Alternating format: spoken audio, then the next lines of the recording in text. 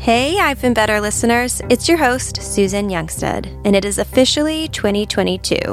And this year, we are bringing you Season 5 of I've Been Better. If you're new here, I've Been Better is a podcast where we turn on the mic for others to share their stories with the world.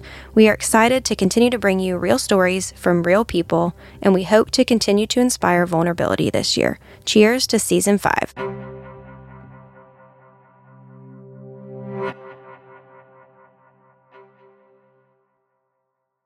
I am so angry.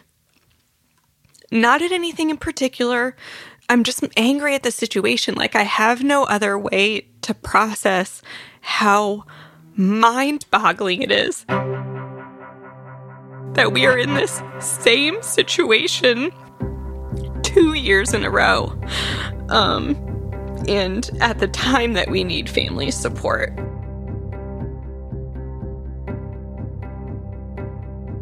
Hey everyone, welcome back to another episode of I've Been Better. I'm your host, Susan Youngsted, and I'm so excited for y'all to hear from our guest today. She's been a long-awaited guest and a really close friend of mine over the last year or so.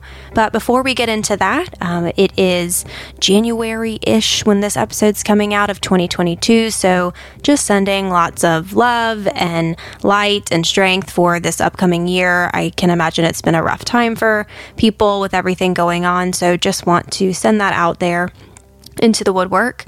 If you are new to this podcast, welcome. I've Been Better is a podcast where we turn on the mic for others to share their stories, and we hope that you are enjoying it so far. Please rate, review, subscribe on Apple Podcast if you are listening there. I also had or read something that said Spotify will now start having people rate, review, subscribe as well. I think, of course, you can subscribe on Spotify, but I think you can rate and review in the near future on Spotify. So if you can, do that too.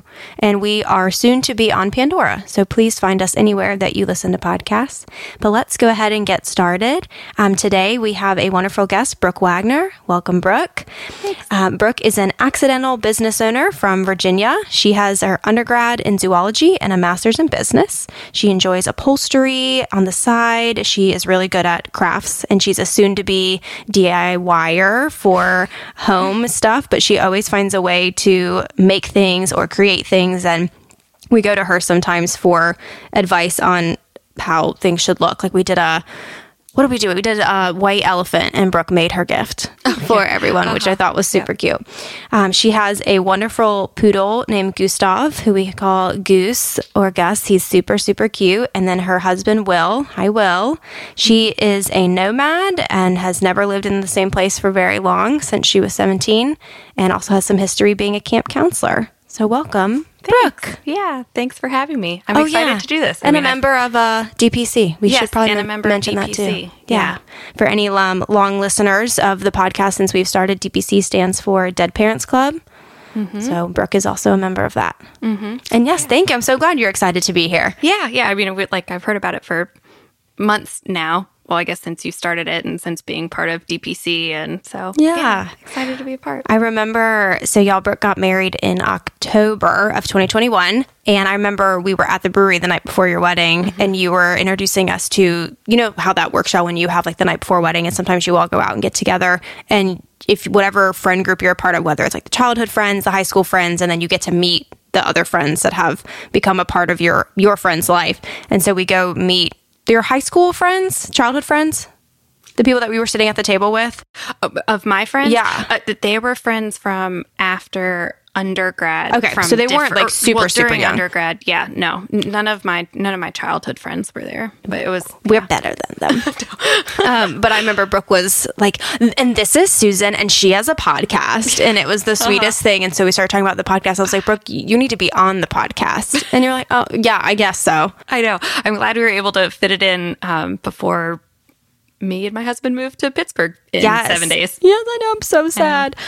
Brooke decided to surprise us. So we have a monthly DPC meeting that I may have talked about before on this podcast with some guests. And Brooke told us at our last meeting in November. When was this? It must have been November. It must have been November that there had been a decision made that y'all were going to be moving to Pittsburgh. Yeah. And so it was very sad. Yeah, dropped that bomb on the meeting. Be sorry. More processing for us. But no, it's very exciting. It sounds like it's been a little bit of a roller coaster, which I think we'll hear more about today. But yeah, tell the audience a little bit more about yourself. Yeah, so like Susan said, I'm an accidental business owner, sort of. Had a situation happen this year, which again maybe we'll talk about more. But my dad died. He was a business owner, and after he died, then I took over his business. I started a business from the ground up with my brother, but it is identical to what my dad did, but with the situations, it was just easier to start a business from scratch. Yeah, so, maybe if we have time to even fit that in, we can. But if not, we'll have to talk about it because many people are starting their own businesses nowadays, and so you might think it'd be easy, like like if a parent dies or passes away, you'd think like they'll just transfer a business to you, and you're like, no, that's actually not the easiest thing to do. Sometimes you need to go incorporate yourself and then just take over said business.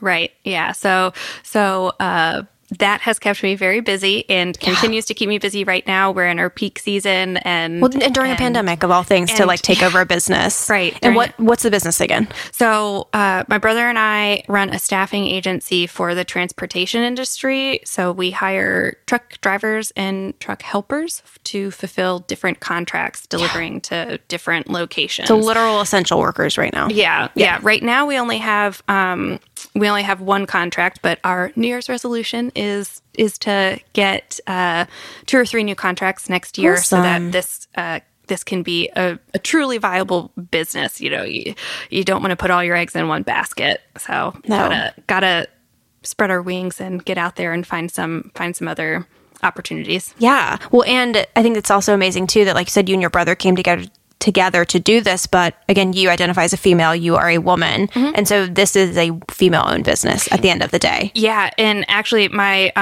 brother and I are super, super close, especially now owning the business. We talk on the phone probably a dozen times a day. Yeah. He knows everything that I'm going through. I know everything he's going through personally, and then obviously with the business. And so when we started this together, he was really phenomenal in saying that we want this to truly be a female-run business. So actually, like, the percentage split is a little bit more in my favor. So then if we're applying for contracts and things like that, we can say that this is truly a female-run business. Does that mean more responsibility for you? It meant a little bit more responsibility when we got it started. My brother had a career position that he was in for a decade when our dad died, and so he needed about 6 months to figure out if this was the jump he wanted to make, if it was something that made sense for him and his family financially and in terms of like a career change, and he wanted to make it happen. But it took about 6 months for that to happen. So I started most of it by myself with him as a consultant. He worked a couple hours a week, and he would help talk me through things because he has made a career in the transportation industry. There you go. So that's helpful. So he helped more as a consultant in the first couple of months, and then transitioned over. Right now, it's equal split in terms of responsibility, but we have very different responsibilities. I can imagine. Well, it sounds quite large. Like maybe small in the grand scheme of things, but running a transportation company in the middle of a pandemic where there's deliveries and delays and supply chain, and now COVID. You were just telling me before we started that you were dealing with calls this morning of employees that are testing positive for COVID, and now they have to quarantine, and anyone they've come in contact with has to quarantine, and what that does to the supply chain issues that we already have. I can't imagine. And then, so yes, accidental business owner due to dad. And tell us a little, what else? You're packing. You're getting ready to move. Yep, packing, getting ready to move. We had put in an offer on a house, and that didn't end up working out. We canceled our offer, terminated our offer, and we're first-time home buyers, so we're going through that whole phase of life right now, which is stressful but also exciting. It's nice when you mention it to people for the first time, and they get as excited as you are, buying a house is a big deal. So it's really cool to mention that to people and for them to just say, congratulations. That is great. Yeah. Well, especially in today's world, right? Buying a house is a huge accomplishment. Yeah. I love that. Have you seen that meme, or I keep calling things memes or GIFs. I don't even know what they are anymore.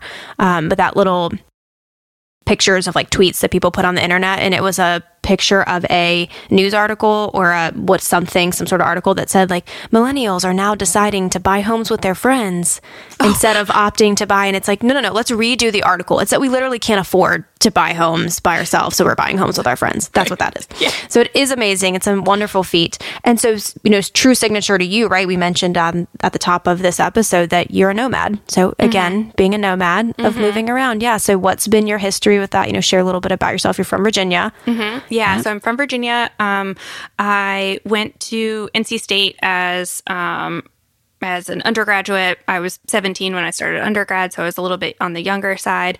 And then within undergrad, I moved around a lot. Like I was never in the same dorm or the same apartment every year. Oh my God, yeah. I never stayed anywhere for longer than a year until grad school, and then I lived somewhere. Yeah, and then I spent the summers traveling a lot. I did a couple of work study kind of things because my undergrad was in zoology, so I did a couple of programs working with different animals. That's so cool. Across the world. Yeah. What was your favorite? Well, I did 2 in different countries with animals specifically. I did a summer in Thailand with elephants, and then I did a summer in China working with giant pandas. That's amazing. Yeah. That's like people's dreams. People are probably so jealous right now. Yeah, it was incredible. Or envious. Jealousy is the one with the negative connotation. So envious, I'm going to say. Yeah. Yeah. We're like, we don't know. It's fine. Sometimes I'm envious of my own life. Right. You're like, God, can I go back to being 22 and doing those fun things? Right. What led you to want to do zoology? Because you're not working with animals. No. I watched a lot of Jeff Corwin, and like I've always been a caretaker, or I like caretaking. And do you know your Enneagram? My anagram. Oh no, you've asked me this before. No, I don't know it. I need. All right, we're gonna slide that in later. Yeah. Make you find out what it is. Yeah.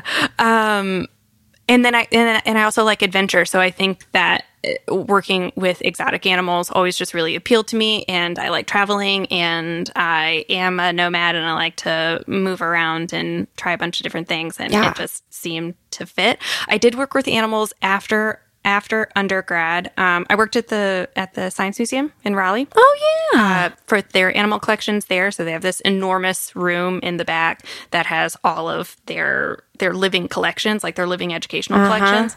And so I was the sole caretaker of all of the, 300 plus animals that were in there. Gosh. I mean, probably more because there's like lizards and insects and stuff. Yeah. Oh my gosh. All different things. That's amazing. And then I went to Alaska for a season. Well, before that, I went to Utah for a season. I led a teen tour, a teen volunteer tour at a animal sanctuary out in Utah.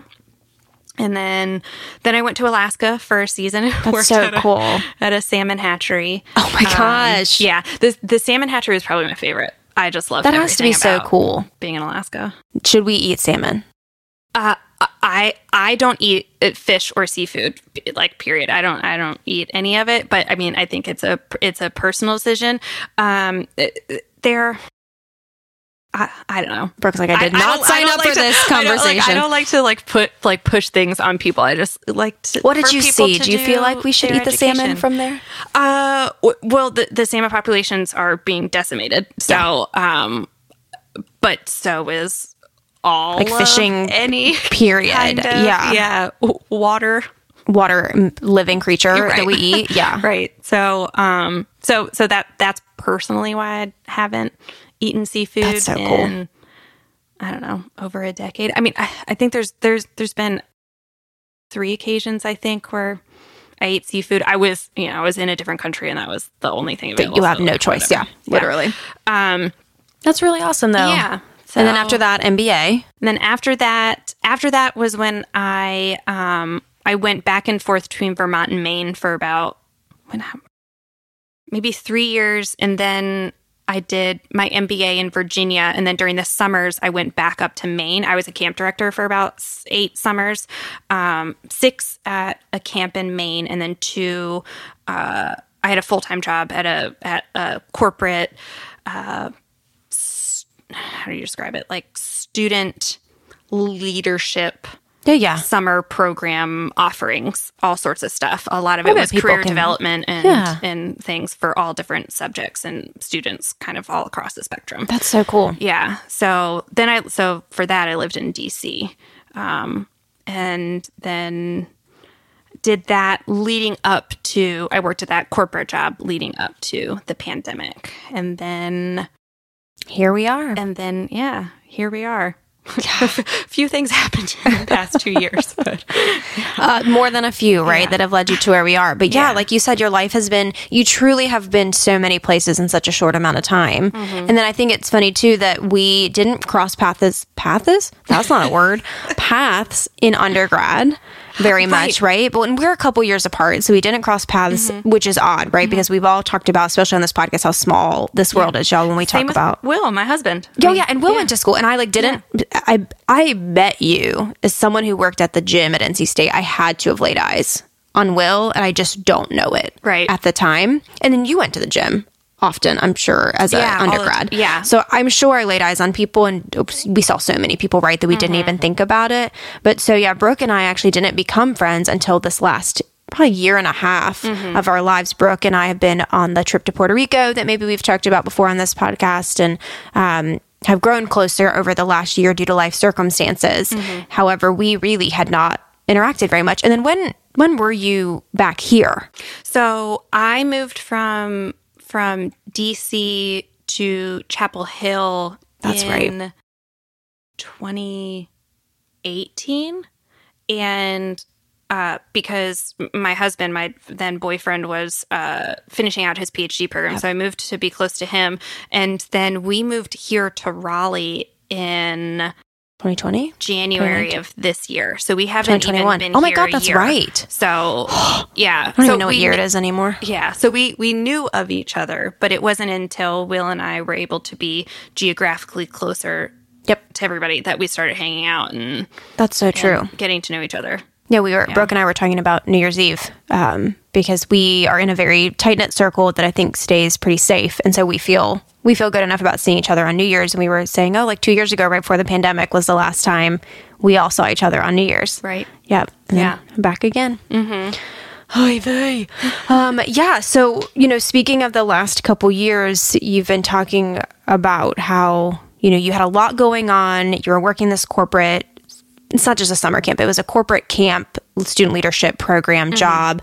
The pandemic hits. You move back to be closer to Will. Will's still in school. And then it sounds like it's just been, I don't want to necessarily call it a downward spiral, but it's been chaos. Yeah, I've been trying to figure out how to really, I don't know, phrase it, put it all up into... How do you put it in a nice little box? An easy package to digest, or to tell people, hey, this is what I've gone through, and this is the emotions that I'm feeling, or the stress or the anxiety or what have you. I mean, the past 2 years have involved some of the lowest lows, but also some of the highest highs. Like, I got engaged. Will and I got married. We got a puppy, which is sometimes a really high and sometimes a very, very low. But so it's more of, like what you said, it's more of chaos, and it's just so much stimulation happening that I feel like in 2 years I haven't had a chance to catch my breath. And there still is kind of no end in sight. Like, I can't wait until I just have 6 months just to live day to day. Like, I don't want anything extraordinary to happen. I just want to kind of live and exist. And just not have some extraordinary thing happen, good or bad. Because good things also bring out different kinds of emotions that sometimes can be hard to process, or then it's exhausting. It's just you still have to exert energy Yeah. an emotion, like you said, towards something that is on the good or bad spectrum, no matter what it is. Right. Yeah. Right. Yeah. Yeah. Like when we were talking about kind of what I thought maybe I would talk about today on this, it all kind of culminated with a week ago, the day before Christmas Eve. I'm trying to get plans together to see family. I know my family's trying to get plans together. My husband's family is in Asheville, and because we're moving to Pittsburgh soon, we had made the decision that we were definitely going to split for this final holiday, that we were going to be closer to our families, and so that we could see our families one last time before we go to Pittsburgh, and we're just not really sure when we're going to see them next. Well, yeah. I mean, life's so unpredictable, right? And when you're closer, of course, you're going to see people more, right? So you're like, okay, well, you go spend time with your family, and then your closest family is in Virginia. Mm-hmm. Yeah, yeah. And, we don't have like any kids in the picture or anything like that. It was no big deal for us to split apart. Yeah. Then my sister-in-law tested positive for COVID, and so she had to quarantine, and my brother and sister-in-law have a 2-year-old, and so he cannot be vaccinated, and my brother is vaccinated and boosted, but then is exposed. So there was just so much unknown and stress. Yeah. Right. It was so much unknown, so much stress, but then also right during Christmas. And so I was trying to wrap my head around, I have been traveling so much recently. I don't really want to pack my bag and go. I am feeling more stress by fulfilling the expectations of what is needed from me as a family member during the holidays than happiness of feeling good traveling and being home. And so I had called my mom, or she had called me, either way, and we were trying to figure out dinner plans, and I can't remember if she asked me if I was okay, or I think she just asked me, she was like, well, what are you thinking? What are you thinking? And I just burst out into tears. I'm like, I am anxious. I am stressed. I don't want to travel. I just want to be home.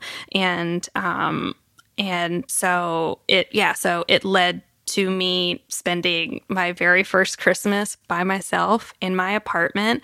I didn't talk to anybody. I just took my dog on walks. I started packing things up, and it was exactly what I needed. Bigger picture is also, so my dad last year, on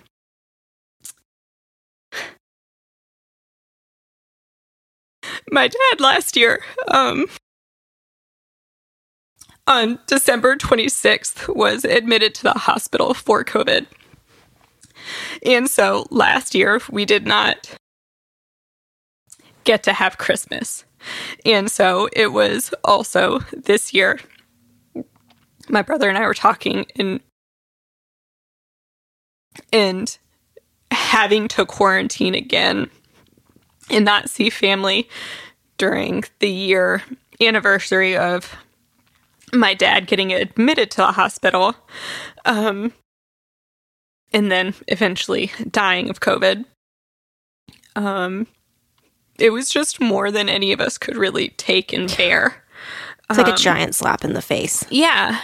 Yeah. My brother and I were chatting, my brother, my mom and I were chatting, and we have a group text, and my brother and I were just saying, like, I am so angry. Not at anything in particular. I'm just angry at the situation. Like, I have no other way to process how mind-boggling it is that we are in this same situation 2 years in a row. And at the time that we need family support. And I know I kind of went the opposite direction in you're like, and no family. Yeah, like staying by myself. But it truly was just what I needed, because I felt like if I went home and it was just me and my mom and my grandma, and knowing my brother and sister-in-law and my nephew, like we wouldn't be able to see each other. We wouldn't be able to hang out. Like it wouldn't have been Christmas. I feel like it would have just been more of exposure of like the reality of what you don't have. Yeah, it's the exact same thing we went through last year.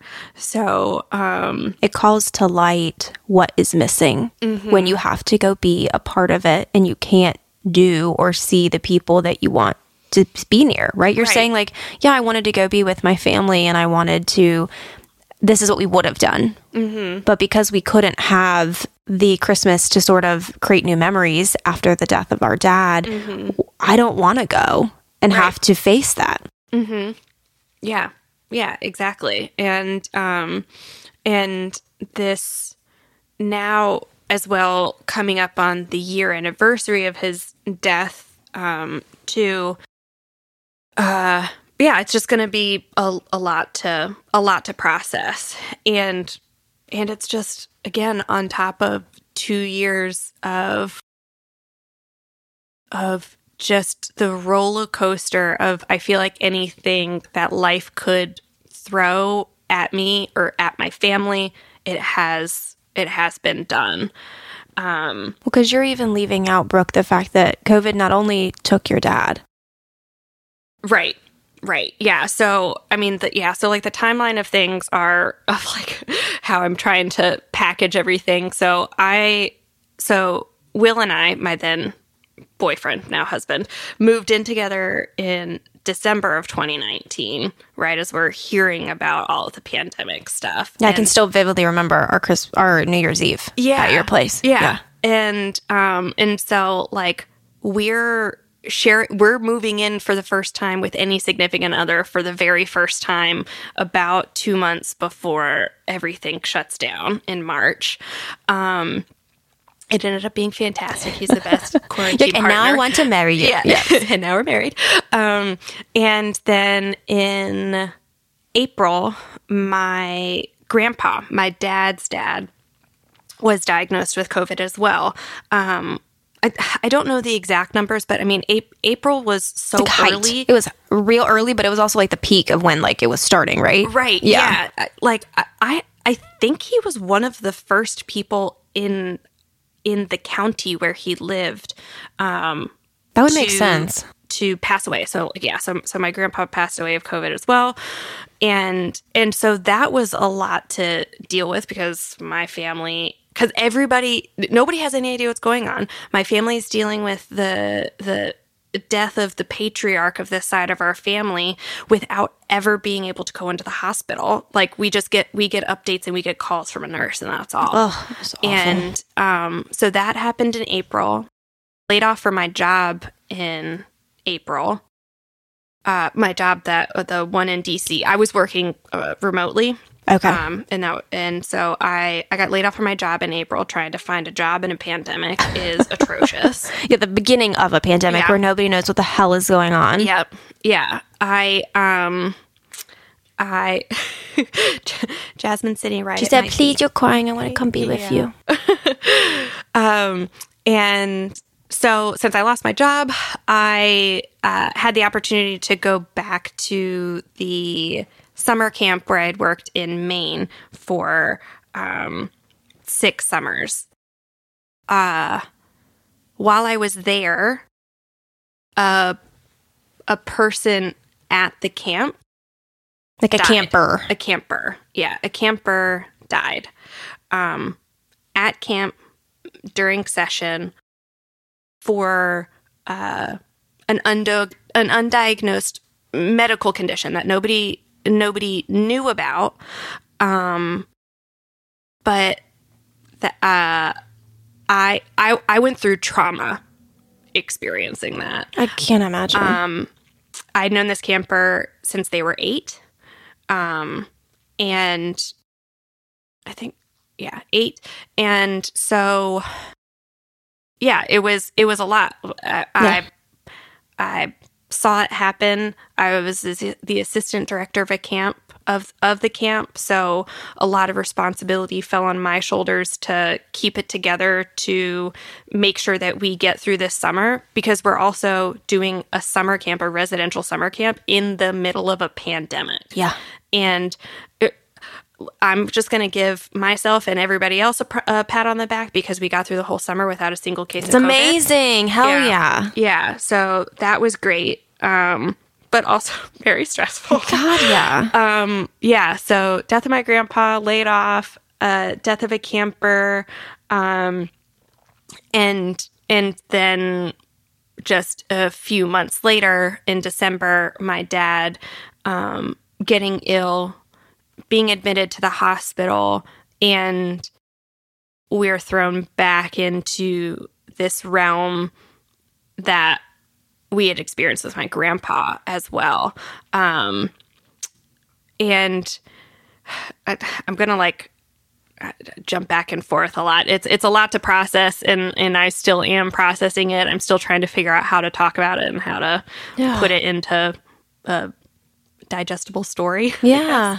And so prior to my dad going into the hospital, Will and I did a road trip for 5 weeks. We did a cross-country road trip, and that's when we ended up getting engaged.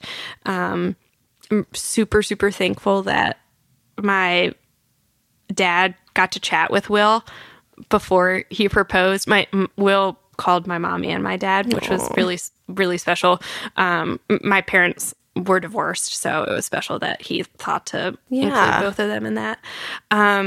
And so coming back from the road trip, we live in North Carolina. My dad lived in Virginia, and we were about a week and a half away from Christmas, I think. And so my dad got admitted to the hospital and died.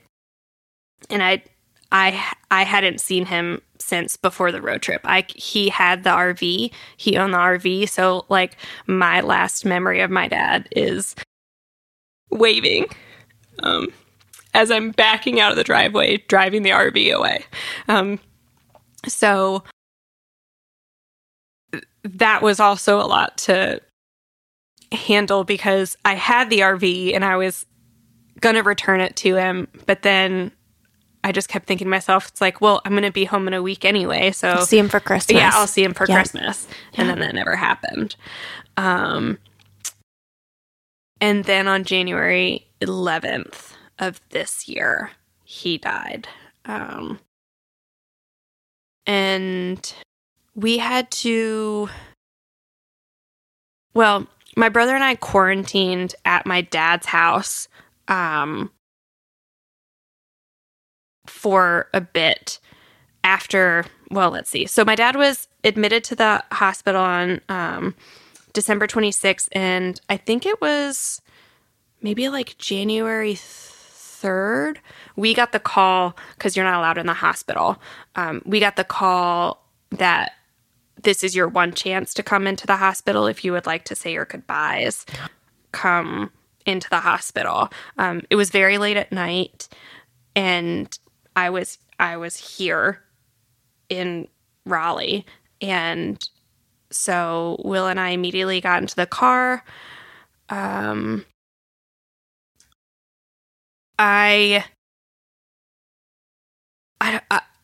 never forget kind of the noise that I made when my brother told me that he had gotten that call from the hospital. I hear it replay in my head, so I can only imagine the impact that left on my brother too. To hear you in distress. Yeah. Yeah. But anyway, so we drive up. My car actually breaks down on the way to Virginia. So you're fucking A. What is happening? So my uncle had to come pick me and Will up, right at the Virginia-North Carolina border. Can any other barrier happen to get me to my dad? Seriously. To get me to my dad. And so we're in the hospital, and we're all garbed up in our PPE in the I honestly don't even know what ward I can't remember where we were in the hospital. I mean, who there knows? were so because many, they made everything a COVID ward. right? Who knows everything. where you were? Yeah, I can't even remember. So my brother and I spent probably, I don't know, 3 hours maybe. I honestly can't remember. 3 hours, 4 hours in the ER with my dad hooked up to the ventilator. They said there were options that he might have a chance to live, and the chance was about 25%. And so my brother and I said 25% is pretty good. No, we'll take it. We'll take it. 25% isn't zero. So yeah, we'll take it. So my dad ended up staying alive for about another 5 to 7 days. I can't remember exactly when we were in the hospital with him. But after that, my brother and I quarantined together at my dad's house. And that was weird to say. One of the most special times of my life, to be able to spend that kind of quality time with my brother uninterrupted by anything in life. I mean, again, I'm unemployed at this point. I had no job. I have no job. The world is shut down. The world is shut down. Yeah. My brother took time off of work, obviously, during this time. And so we had nothing to do except for quarantine at my dad's house because it was the place where nobody was. And we watched movies and we chatted, and we're grown adults. We're both in our 30s, so it was really special to have that kind of bonding time together. And then he and I had to eventually make the decision to pull my dad off of all of the machines. The machines were what were keeping him alive. There was multiple organ failure after being on the ventilators. And so we made that decision, and so thankful for the support of our family during it, because his wife, Will, my then fiance, my mom, my grandma were all at my mom's house delivering food to us and calling us and masking up and standing on the porch while we stand inside the doorway so we can chit chat with them and everything. And then also just the support of my brother. I mean, he immediately took over as the, head of the family, I guess. Yeah, seriously. Both, like you said, both the patriarchs, right? Your granddad. Yeah. And then your dad. And so your brother, it sounds like, really stepped up. Mm-hmm. Yeah, he made all the phone calls to my dad's siblings and my dad's best friend. And yeah, I mean, it was torture hearing him make those phone calls. But I couldn't have done it, and he was really strong through that. And then starts the process of dealing with an estate. My dad was a business owner. He had several different properties, and he had his own property, and he was a collector of many things: motorcycles, watches, artwork, all sorts. He had a fun house. Yeah. He had a great house, but that's an estate sale to go to. Yeah. It was the people that we had for the estate sale were incredible. But that was a lot to organize. My dad had closed on a house that he was going to flip while he was in the hospital. Oh my God. So we had to have a co-signer for it and everything, but the assumption was he was coming out of the hospital. So right.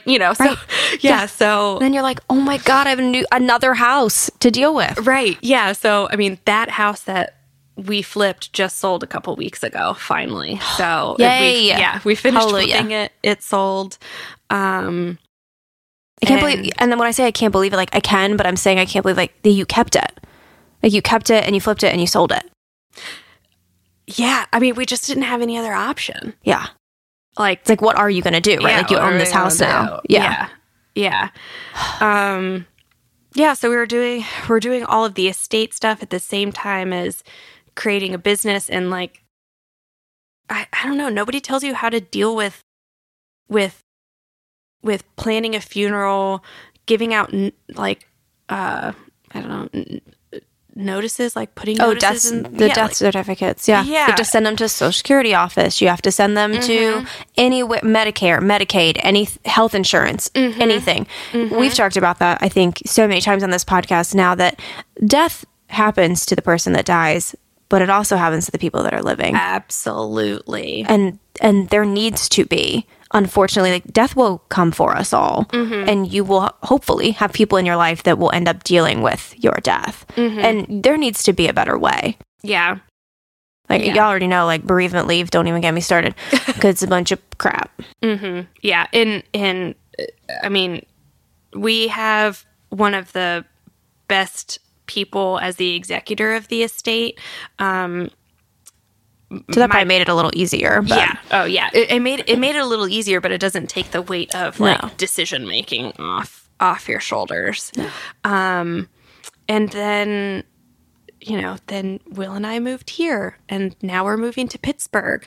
And at the same time, Will, my partner, is finishing a PhD program and trying to find a job, and we're trying to figure out where we're going to move. And it's just, it never ends. It just never ends. And then now, since we're in another surge of cases, running a business in a pandemic, a staffing agency in a pandemic is a shit show. Yeah. It's really hard. Well, and it's your dad's business. Yeah. So as you said, 2 years ago, to 2019, you had no idea, what was coming in the coming 2 years. And then last year's Christmas was very tainted. It was colored by this experience, and not the Christmas anybody ever wants or dreams about. And then you go into this season thinking, okay, we're going to get together. I'm going to see my family. There'll be tears, we're going to reminisce, but I'm going to get to see them. And you don't. And then on top of that, running a business that you've taken over from your dad, you're now literally being slapped in the face, it sounds like daily, with the fact that COVID is still interrupting your life. Yeah. Yeah. I mean, that had to do with one of the reasons that my brother and I are saying we're so angry. Like, we're just, like, I am just so tired of this being a topic of conversation. I'm so tired of it being something that has to be considered. But I know everybody is. We just, like, myself and my family just have a little bit more extreme of an experience with what has happened to the world in the past 2 years. I mean, it's right in your face. Yeah. Like you said, there's a degree that people, I think, are on the spectrum of how much COVID has interrupted their lives, right? We've all been impacted, but to what degree? Yeah. And your family has been to the extreme. Yeah. I have never been a person that has had anxiety or had moments of depression, I guess. I don't know, but definitely during these 2 years, I am experiencing a whirlwind of emotions that I didn't know I had, and they're not positive ones. So I'm just having to learn to cope in grief and take care of myself, and that's hard to do when I already knew how to take care of myself, and up until I was 31. Yeah, and then your whole world got flipped upside down. Yeah, and you have to do it all over again. So a week ago, when your mom is asking you, what do you want to do about the holidays? What I'm hearing under all of that is something you just said a couple minutes ago was, all the decisions, it didn't take away the decision making. And it sounds like what you were asking for was, I'm tired of making decisions. Yes. Yeah, absolutely. Exactly. That's like spot on. The conversation my mom and I were having about, like, what are we going to do about a family dinner? I don't fucking care. It all of a sudden became my decision. And that's what I told my mom. And I was like, wait, so what we do for family dinner is my decision? I don't know. You're like, I don't wanna. Yeah. I don't wanna. Like, right. And then people looking from the outside in be like, that's not that big of a deal, Brooke. Like, what? Just say what you want for dinner. And you're like, you don't get the amount of decisions I've had to make in the last year of my life, or decisions I don't ever wish upon anybody to have to make. You had to make the decision to take your father off machines that were keeping him alive. No child ever, I mean, we all know that our parents will one day leave this earth, right? Unless we become immortal, which will probably never happen in our lifetime, nor should it.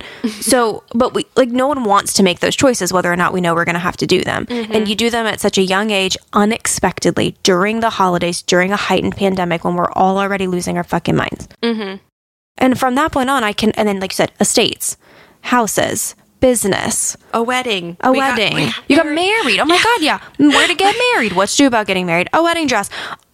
By the time the holidays come here, you're probably like, you know what? I actually don't want anyone to need me for anything. Yeah, my entire life for the past year and a half, 2 years has been, please make this decision. And I just couldn't make one more decision. And my mom and I had a very, like, open, honest conversation. It was emotional. You know, she's my mom. She wants to make sure that I'm okay. And when your mom is so sweet. Yeah. She's sweet, mom. She's the best. And the thing that she told me, which I guess now will kind of be what I hear repeat in my head for the next few weeks, the next couple of months, as I'm going through more decision making of moving and buying a house and things like that, is in response to me breaking down and saying I can't come home. She just said, "You're the only thing that matters," meaning, like, you have to make decisions for your own health. Like, don't let other people's expectations lead what you feel like you have to do. Do what you need to do for yourself. And she was like, of course I'm going to be sad that you're not here for Christmas, but also I'm sad knowing you feel this way. So take care of yourself. And that was like, it's hard to say that to a family member that, like, you don't want to see them, or that it's going to be difficult to see them or to spend time with the family. But, like, her reaction was exactly what I needed. I'm so glad. Yeah. Well, like you said a little while ago, these expectations of a family member, right? That I'm the daughter, I'm the child, whatever. I'm supposed to come home for Christmas. I'm supposed to go to mom's. The family will be there that we can see. I guess this is just a formality of things that I'm supposed to do, right? Right. And the fact that it sounds like whether it was you boiled over, you reached a point, whatever it was, something in you was like, no, you know what? Like, I'm not doing that anymore. And your mom had the best reaction, the best reaction we could have asked for, instead of her guilting you or making it worse, right? Because it was hard enough for you to say that. She supported it. She's like, you know what? I'd rather you take care of yourself and know that you're okay where you are than have you come here and make it worse. Right. Yeah. She was like, I wish I would have known this sooner. Like, if you had any inkling of anxiety surrounding Christmas, like, just tell me as soon as you feel it. Not Christmas, but anytime. Just tell me as soon as you feel it, and I'll, like, we'll work around it. Because at the end of the day, you know, and this is not to discount the value that holidays hold for people and traditions, but it's Christmas. You can see your family. You can do a tradition another time. If you need what you need, and just because it happens to be December 24th, like, you don't have to go home. Right.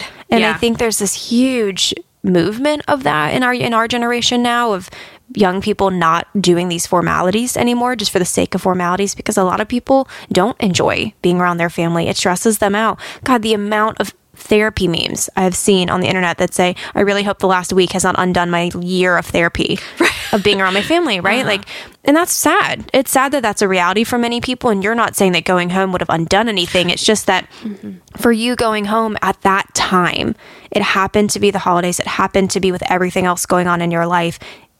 You didn't need to go. Right.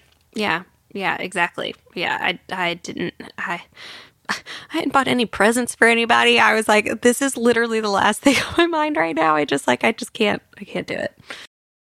How did that feel for you to be at home on Christmas? I at your home. Let me rephrase that, to get what you felt like you had needed. Right. It just felt like any other day, which is what I said at the beginning, is I just can't wait for my days to feel like any other day and to not make a decision or to not have something chaotic happen. And it just felt like any other day.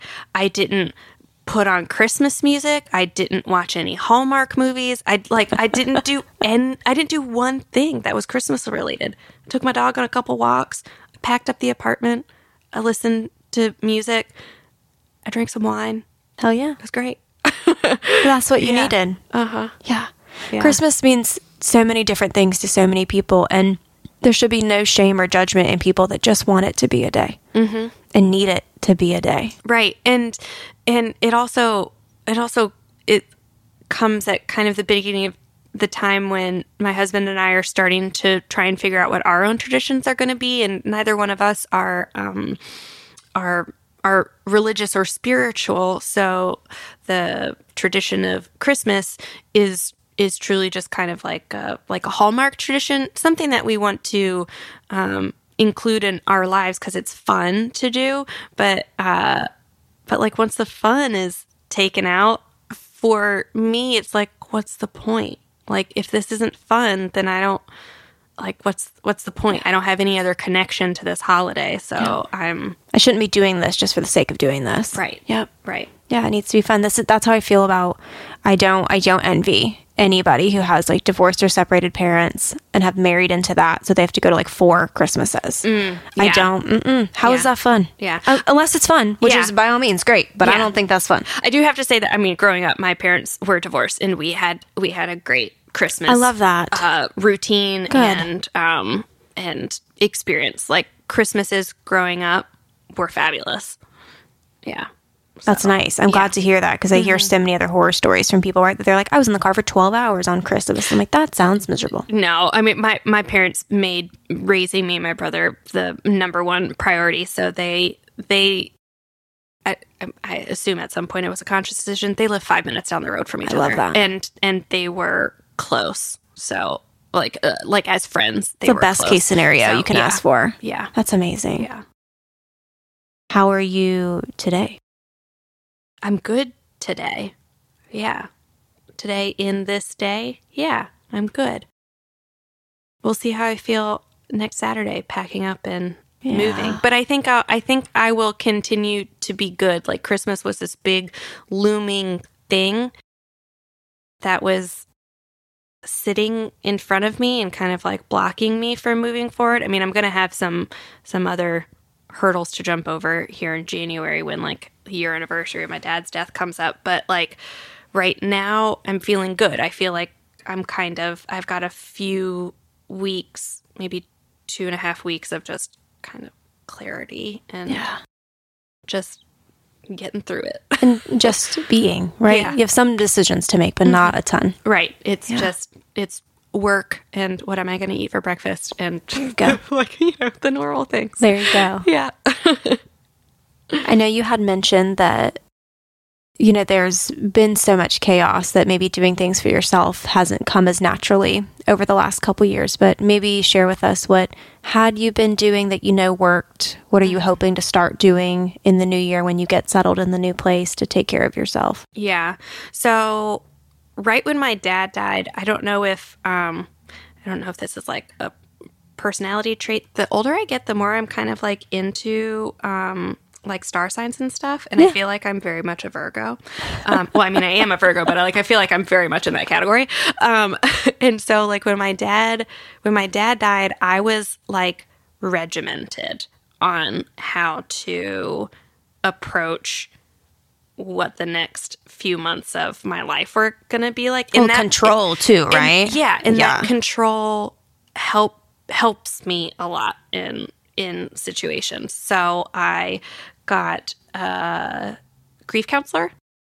Check. Yep. Got a grief counselor. Did that for about 7 months. I got a nutritionist and a trainer. Oh, yeah. Yeah. And she was fabulous, and did that for about 6 or 7 months leading up to the wedding, and I am fully educated about all things nutrition and working out now, and I feel like I am fulfilled. Yeah. Yeah. And then the part-time upholstery job that I had, I really need some sort of creative outlet. And even though that was a part-time job, I always treated it like a hobby. Like I never put any stress on it. The women that run this business are really phenomenal and just like great gals to chat with and to hang out with. Yeah, and we'll have to share their info in the show notes. Yeah, no, we can definitely do that. Yeah. Their company is called Parallel. Mm-hmm. And and so that really helped, having a creative outlet that had no stress attached. The women running it were just great, and also didn't, as business owners, ever put any stress on me as like a part-time worker coming in a few hours a week just to like cut patterns and sew pillows and like tear apart furniture and stuff like that. It was like, Get some independence. yeah, it's that's some independence there. And so those are probably the three things that I did to help myself this year. Going to Pittsburgh, I mean, it's just, Get to Pittsburgh. yeah, it's like Get there. Yeah. And then we'll see. TBD, to be determined. Yeah. Yeah. But I feel like I'm in a much better place now, obviously, than I was like at this time last year. And I feel able to cope and move on. And knowing that I have the support of my family and the ears of my family, like they listen and they understand and they absorb information. Mm-hmm. And so being able to vocalize when I've hit a wall, because it's going to happen. Like that's one of the things of grief. And I think just of like stress in general, but like there are going to be times when I'm going to have some low lows. And so I feel like I've got the tools and the support system to get me through it now. I love that. Mm-hmm. And you'll have us too. Yeah. Even though you won't live down the street anymore. Right. Yeah. Still have us. Yep. And I will have to come visit you in Pittsburgh. Yes, please do. Yes. Mm-hmm. Recap for us the words that you shared a little while ago that your mom said to you that you feel like are now words that you will live by. Yeah. She told me that you're the most important thing. Never lose sight of yourself or what you need in order to be happy. I love that. Yeah. That's so important. And I think it truly just aligns with what I'm hoping other people are seeing as the message that we're getting nowadays is stop doing stuff just for the sake of doing it for other people to make them happy at the expense of yourself even, right? Maybe not just for the sake of, but at the expense of your sanity and happiness and stress levels, because in the end, then that's not worth it. Right. It's not making anybody really very happy. And so it sounds like your mom, you know, what an amazing relationship to have as a young adult when you grow in that relationship with a parent, for them to recognize that, oh, like you need to put yourself first from now on. Right. Yeah. And I mean, you know, she's a mom. I'm super close with my mom. And so I can't, I mean, I'm not a mom, so I can't imagine what it's like, but she's had to watch both of her kids go through this insane roller coaster of a year. So I think she's just happy when we vocalize and she's like, great, now I know. Take care of yourself. I don't have to read your mind. Thank goodness. Yeah. Yes. Yeah. Well, Brooke, I say this anytime someone's a member of this club, that we don't wish upon anybody, but if there's any other person that I'm glad to be in it with, it's you. And I'm glad that you have become such a big part of our friend group, and, you know, that I get to empathize with you in these feelings and get to be there for you, because it's not a journey anyone should be on by themselves. We're really going to miss you when you move. Yeah, I'm going to miss you all too. But I'm very happy to have established these relationships and know that I've got them moving forward. Yeah, we're not going anywhere. Yeah. We'll be here. And then we have a new place to go visit. So I'll take it. Yes. Yes. Yep. Anything else you want to say before I let us both stop crying into this mic? Jasmine has been just the perfect little support dog during I this wish whole y'all could thing. have seen this. We joke about this quite a bit. If anybody follows me on social media or has seen Jasmine, I joke quite a bit whether she's my emotional support animal or if I'm her emotional support animal. Because she always knows when someone is upset. And particularly like the women in our circle, she knows when we're upset and she comes and lays with you. And so she made it very clear that when Brooke was upset, she's like, I have to go sit on Brooke's lap. And she would not take no for an answer. Yeah, she's been sitting on my lap for the past 20 minutes. She's so funny. And Brooke has our new I've Been Better pillow. Yes. Yes. Very comfy. We It's got like it my as a armrest. Christmas gift from a previous guest, and we're very grateful for that. Well, thank you, Brooke, so much for feeling like you could be vulnerable and for coming on this show and for taking care of yourself and putting yourself first. And I think that's a message that I want to carry for everybody in 2022 is please take care of yourself today and beyond today. Thanks for having me. Thanks, Brooke.